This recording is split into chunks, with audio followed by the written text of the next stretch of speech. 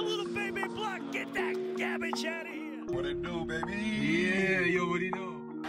There's a new NBA champion, and it's a team from Toronto, Canada. OG with a look, got it! OG Anunoby at the buzzer! Oh, like, cause my shot I expected to make it, so like I don't shoot trying to miss. Like you lost another one. Hello and welcome to a non-Raptors episode of the What It Do podcast. My name is Drew Horton, and let's get into it. In a season plagued by bullpen issues, injuries, and most recently a clutch hitting slump, the Toronto Blue Jays are now red hot and sit atop the wild card spot a half game ahead of the New York Yankees. In the last 3 weeks, they went on a 14-3 run. They went from 67-61 to 81-64. They went from 9.5 games back to now leading a half game over the second spot Yankees. And the Jays are just firing on all cylinders right now. Vladimir Guerrero Jr. is hitting the ball well. Teoscar Hernandez, Bichette, Gurriel, Semien, Grichuk, Springer, Kirk, Valencia, Espinal, Dickerson, Valera. Everyone is contributing. Danny Jansen. Everyone is contributing up and down the lineup. In terms of year-long stats, the 6 players that qualify in terms of plate appearances to batting average, Vladimir Guerrero Jr. is hitting .318 with 45 homers and 103 RBIs at the moment. He's in the Triple Crown chase, only behind Jose Abreu in RBI. He would be an MVP any other year, but Shohei Ohtani is pitching and hitting at a level not seen since the early 20th century from Babe Ruth. And any other season, Vlad really would have run away with the award. He's just having an unbelievable season, but with Shohei Ohtani pitching and hitting at an elite level, it just might not happen for Vladdy. Now, Teoscar Hernandez is hitting .308 on the year with 27 home runs, 102 RBIs. That's amazing. The amount of production that he's had, the clutch at bats, he's just been fantastic. Bo Bichette is also having a very good year at the plate. He's hitting .292 with 24 homers and 88 RBI out of the shortstop position, which now with the arrival of Bichette and Tatis Jr. seems to be more of a slugging position. And if you can get your shortstop to hit 20 plus homers with a .290 plus average, your lineup is going to be deadly. Next, Lourdes Gurriel Jr. hitting .287 on the year with 19 homers and 80 ribbies. Mentioning him here, he's having a great season overall, but recently he's just been on fire, hitting clutch home run after clutch home run and propelling the Jays to victories against the A's and the Yankees. Now Marcus Semien is having a career year, hitting .269 with 39 home runs and 94 RBIs. It's in the realm of possibly the home run title if Vlad and Shohei Ohtani weren't already in a two-man race. And lastly, Randall Grichuk only hitting .250, but still got 22 home runs and 81 RBIs on the year, 17 games left to go. That's a very solid output from a guy who's hitting 6th or 7th in the lineup. In terms of pitching, Ryu looks a bit shaky, but Steven Matz has turned it around.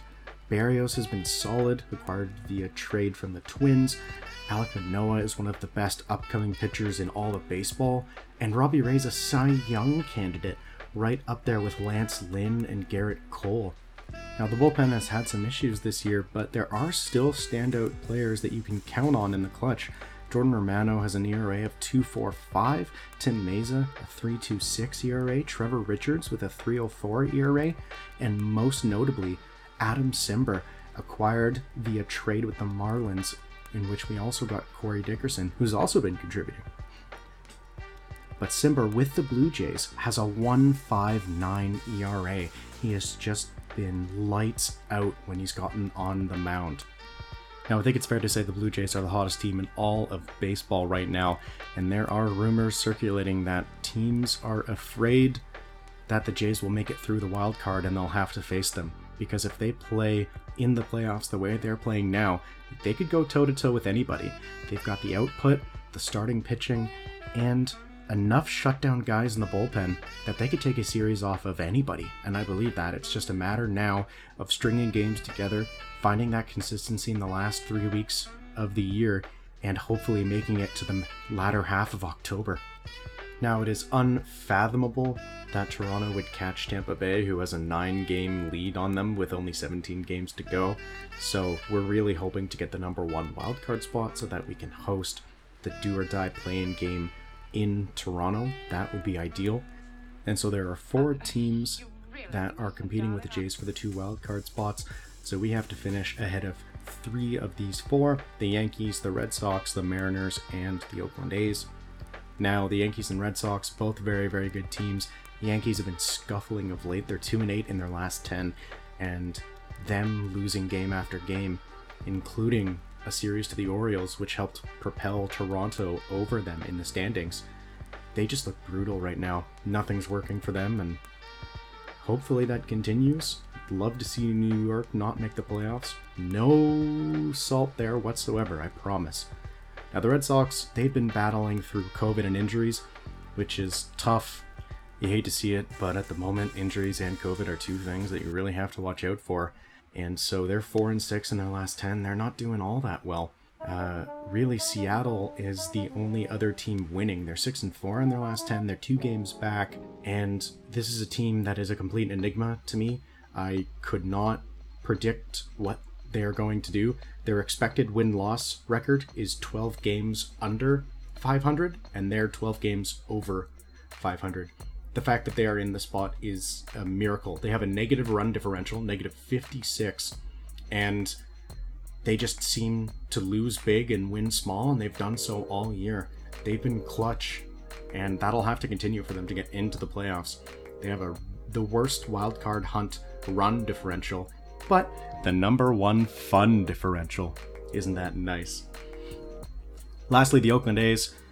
They've been 4-6 in the last 10 as well. They are 2.5 back from the Yankees in Boston, who are tied.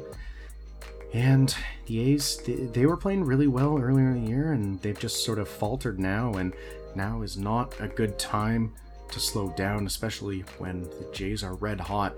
That second wildcard spot is kind of up for the taking at the moment because none of the 4 teams are playing particularly well, so it really is up for grabs. I hope Toronto stays in the zone that they have been in for the last little while, and hopefully none of the teams really catch on fire. If I had to choose, I'd love to see Seattle in the playoffs. I think that would be a fun game. Also a game I think we could probably win, but I won't try to alienate my Seattle Mariner fan base, which is, I think, 1. So, hi, Brendan. But back to the Jays, the way they're going right now, I can't see them falling out of their wildcard spot unless 2 of those 4 teams go on a massive run and the Blue Jays really even out or just full on collapse.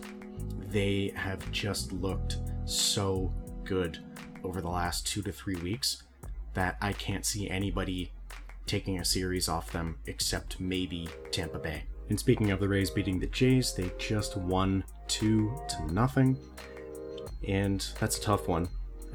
Berrios went 7 innings, only gave up 1 run, and he had a phenomenal outing. Meza gave up 1 run in 1 inning, Simber gave up none, but the Blue Jays couldn't put any on the board. And the Rays held them scoreless just to 3 hits, and they didn't get a hit in the 7th, 8th, or 9th innings, which just shows you how shut down the Rays bullpen can be. Now I'm really hoping they get to play a wild card game, 1 at all, but 2 if they do, that it would be in Toronto, because I would love to get tickets to a Blue Jays playoff game. Never been to a playoff game before, and the atmosphere from TV just looks unreal. But anyway, that'll do it for this mini Blue Jays update from the What It Do podcast. I'll get back to covering the Raptors. There have been some moves and they've got their roster set going forward. Preseason for the NBA does start soon, but I do hope to branch out a little bit, cover some other sports and some other topics, and just try to do a little bit more. So thanks for staying with me this long, and thank you for joining me for this episode of the What It Do podcast. So I am Drew Horton, signing off. Peace.